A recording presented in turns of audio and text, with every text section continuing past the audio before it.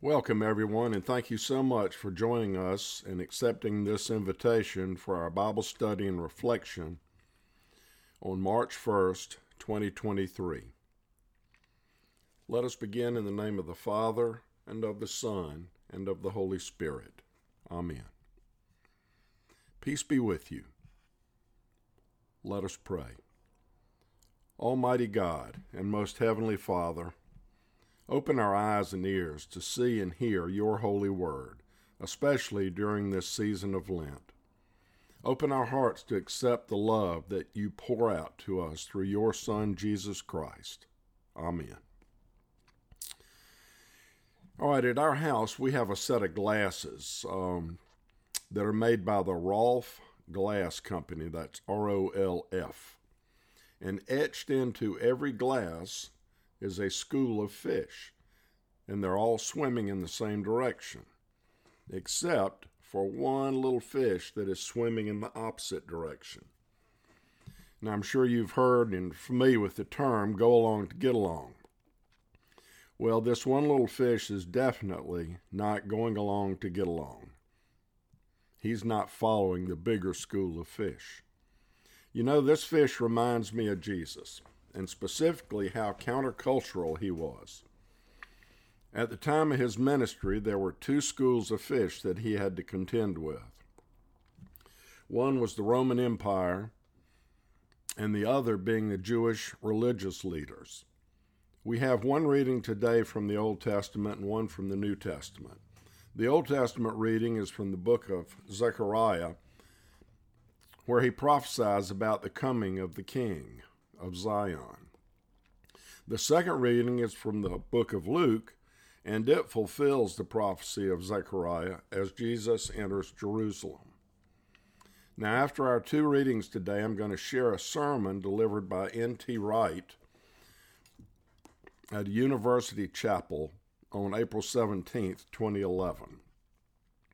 Now, you might think I'm getting a little ahead of myself because we're still quite a ways from Palm Sunday.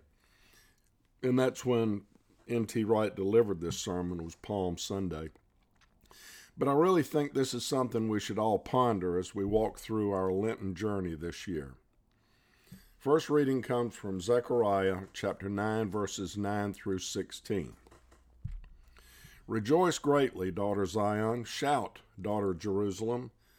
See, your king comes to you, righteous and victorious, lowly and riding on a donkey, on a colt, the foal of a donkey. I will take away the chariots from Ephraim, and the war horses from Jerusalem, and the battle bow will be broken. He will proclaim peace to the nations. His rule will extend from sea to sea, and from river to the ends of the earth. As for you, because of the blood of my covenant with you, I will free your prisoners from the waterless pit. Return to your fortress, you prisoners of hope. Even now, I announce that I will restore twice as much to you. I will bend Judah as I bend my bow, and fill it with Ephraim. I will rouse your sons, Zion, against your sons, Greece, and make you like a warrior's sword. Then the Lord will appear over them. His arrow will flash like lightning. The sovereign Lord will sound the trumpet. He will march in the storms of the south, and the Lord Almighty will shield them. They will destroy and overcome with sling stones. They will drink and roar as with wine. They will be full like a bowl used for sprinkling the corners of the altar. The Lord their God will save his people on that day as a shepherd saves his flock. They will sparkle in his land like jewels in a crown. Now, our second reading comes from the book of Luke, chapter 19, verses 28 through 41. After Jesus had said this, he went on ahead, going up to Jerusalem. As he approached Bethphage and Bethany at the hill called the Mount of Olives, he sent two of his disciples, saying to them, Go to the village ahead of you, and as you enter it, you will find a colt tied there, which no one has ever ridden. Untie it and bring it here. If anyone asks you, 'Why are you untying it?' say, 'The Lord needs it.'" Those who were sent ahead went ahead and found it just as he had told them. As they were untying the colt, its owners asked, "Why are you untying the colt?" And they replied, "The Lord needs it." They brought it to Jesus, threw their cloaks on the colt, and put Jesus on it. As he went along, people spread their cloaks on the ground. When he came near to the place where the road goes down the Mount of Olives, the whole crowd of disciples began joyfully to praise God in loud voices for all the miracles they had seen. "Blessed is the King who comes in the name of the Lord. Peace in heaven and glory in the highest." Some of the Pharisees in the crowd said to Jesus, "Teacher, rebuke your disciples."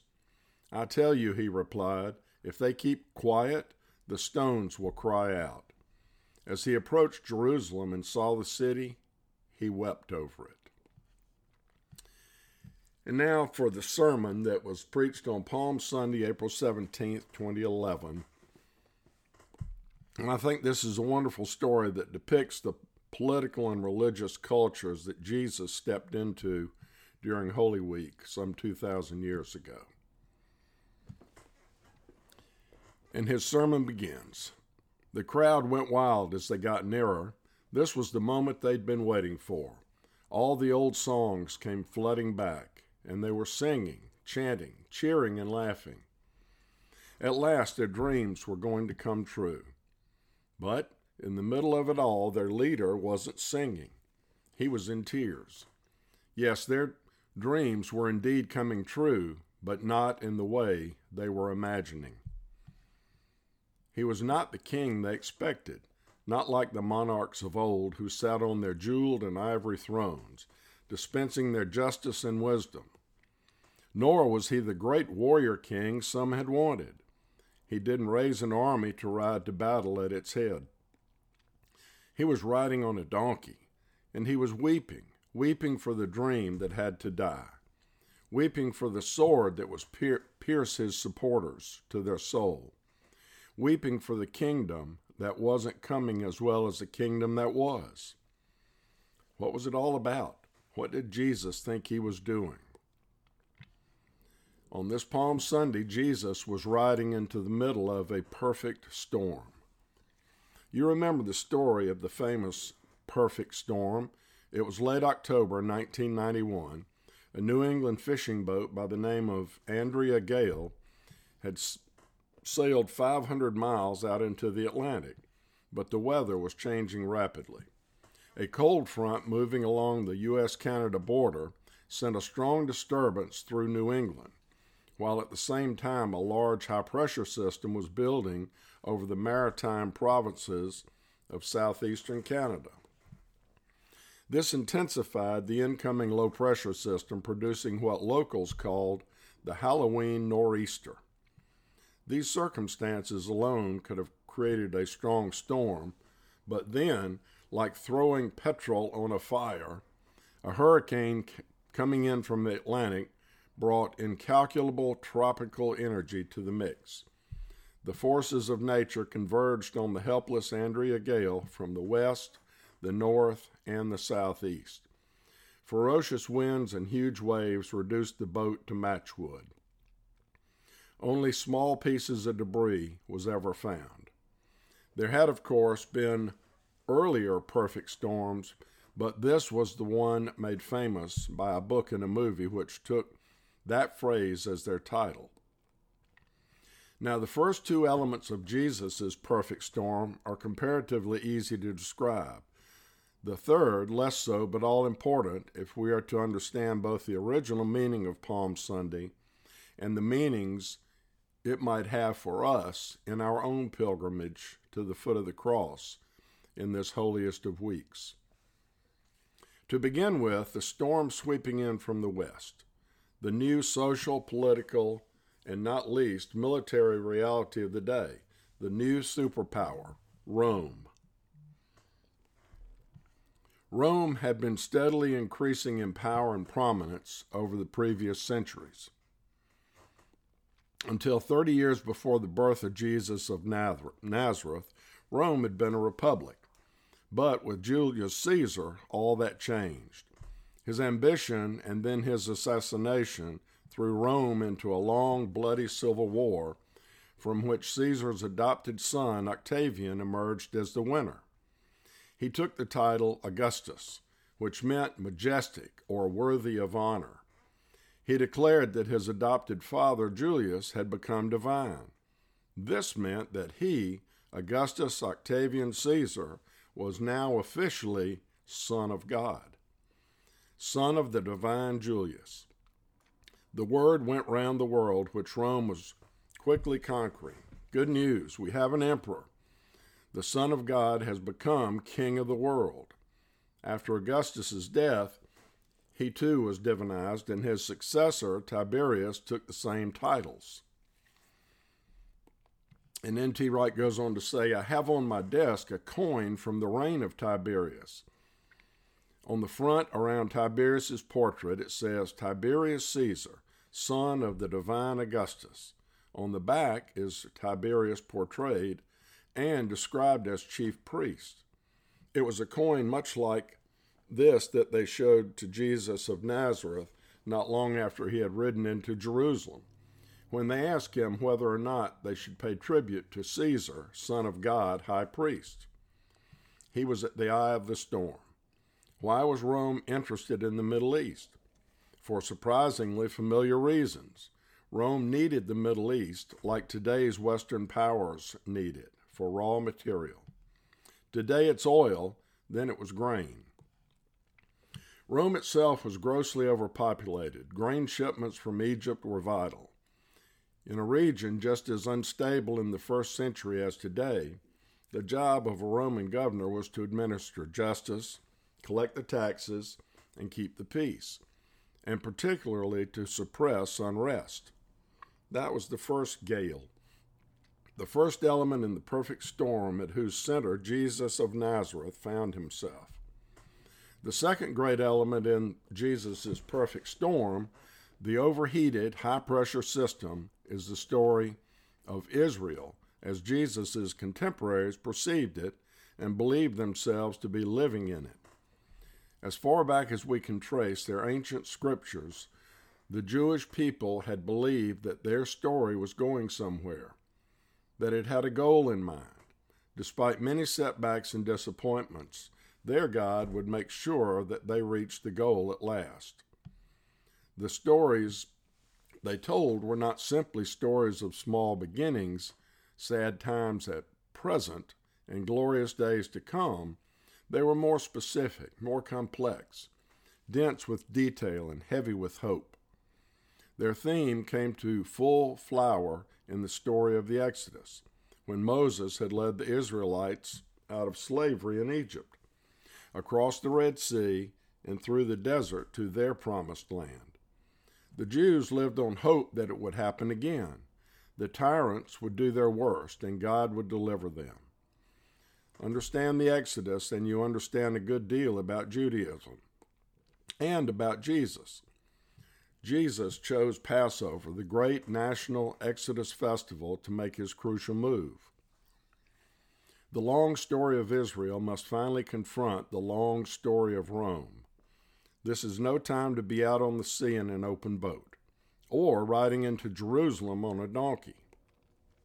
The western wind meets the high-pressure system. What about the hurricane? The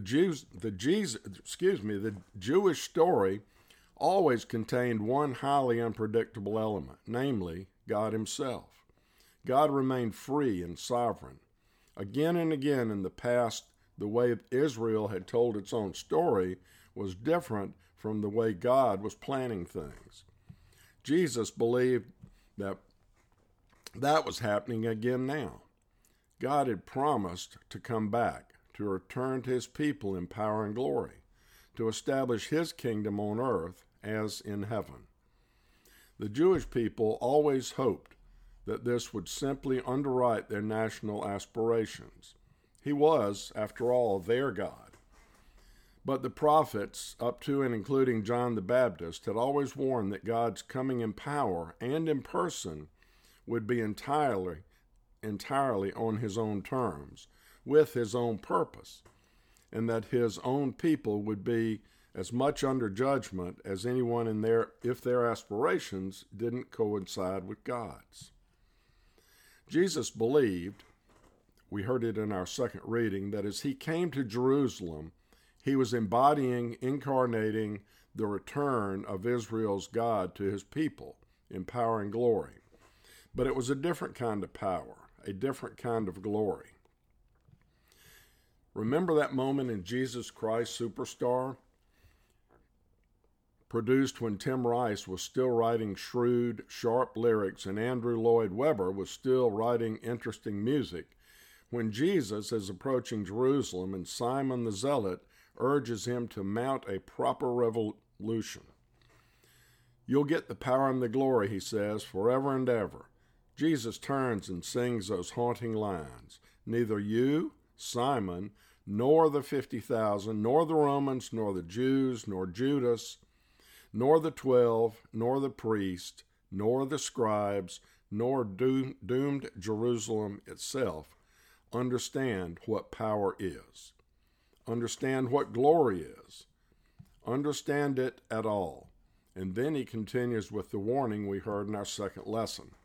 The warning of what was going to happen to Jerusalem. Because as he says, you didn't recognize the time of your visitation by God. This is the moment, and you were looking the other way.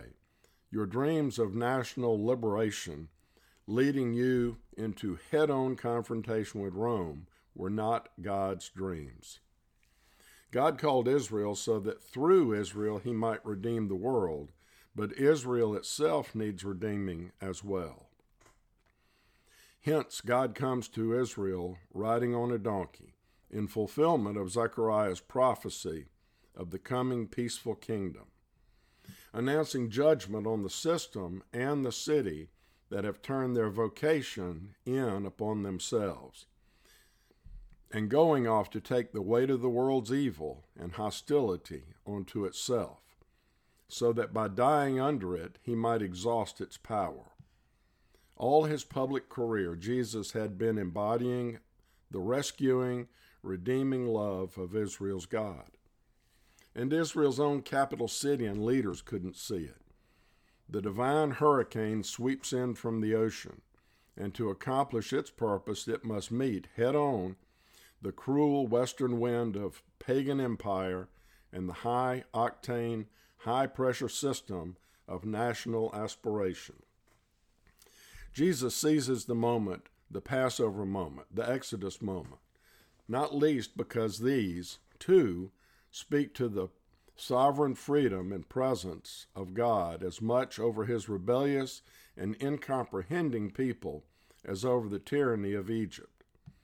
And as we watch the events of Holy Week unfold, and as we share in them and make our own pilgrimage to the foot of the cross, we cannot simply look on and register them as an odd quirk of history. This was the perfect storm.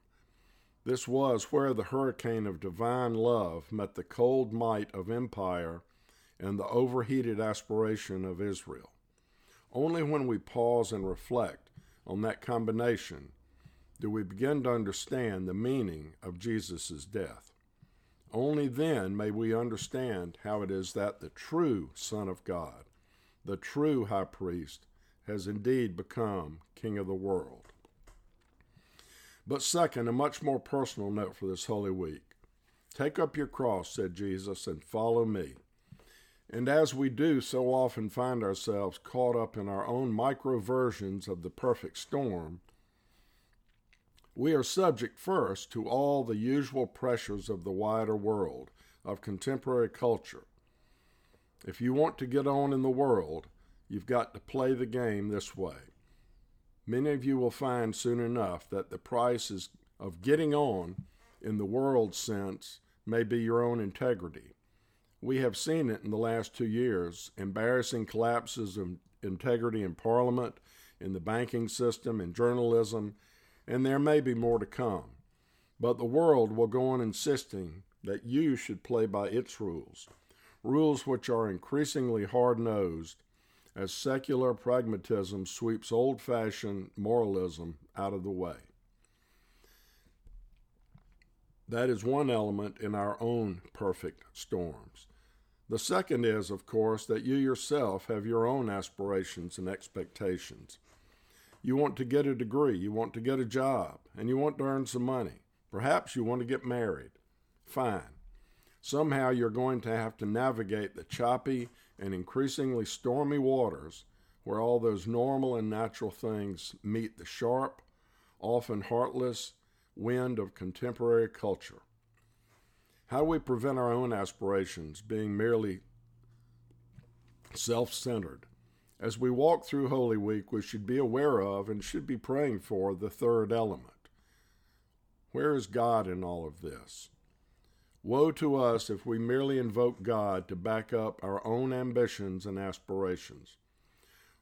Woe to us doubly if we imagine we can find God simply in the spirit of the age. These are the two weather systems with which we live in all the time. But we are called this week to open ourselves to the third one.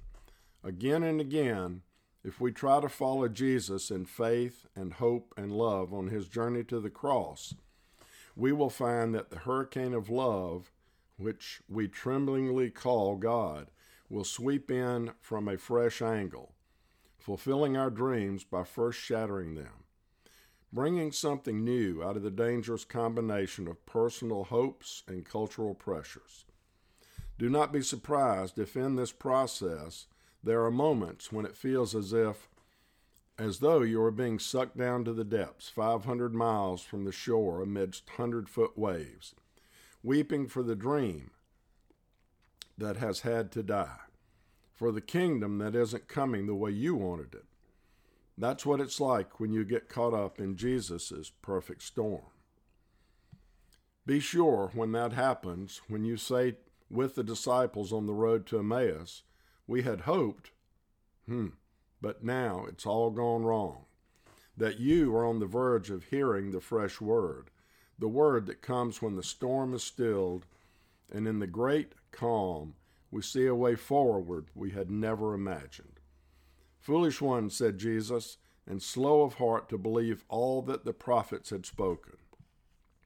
Was it not necessary that the Messiah should suffer these things and so enter into his glory?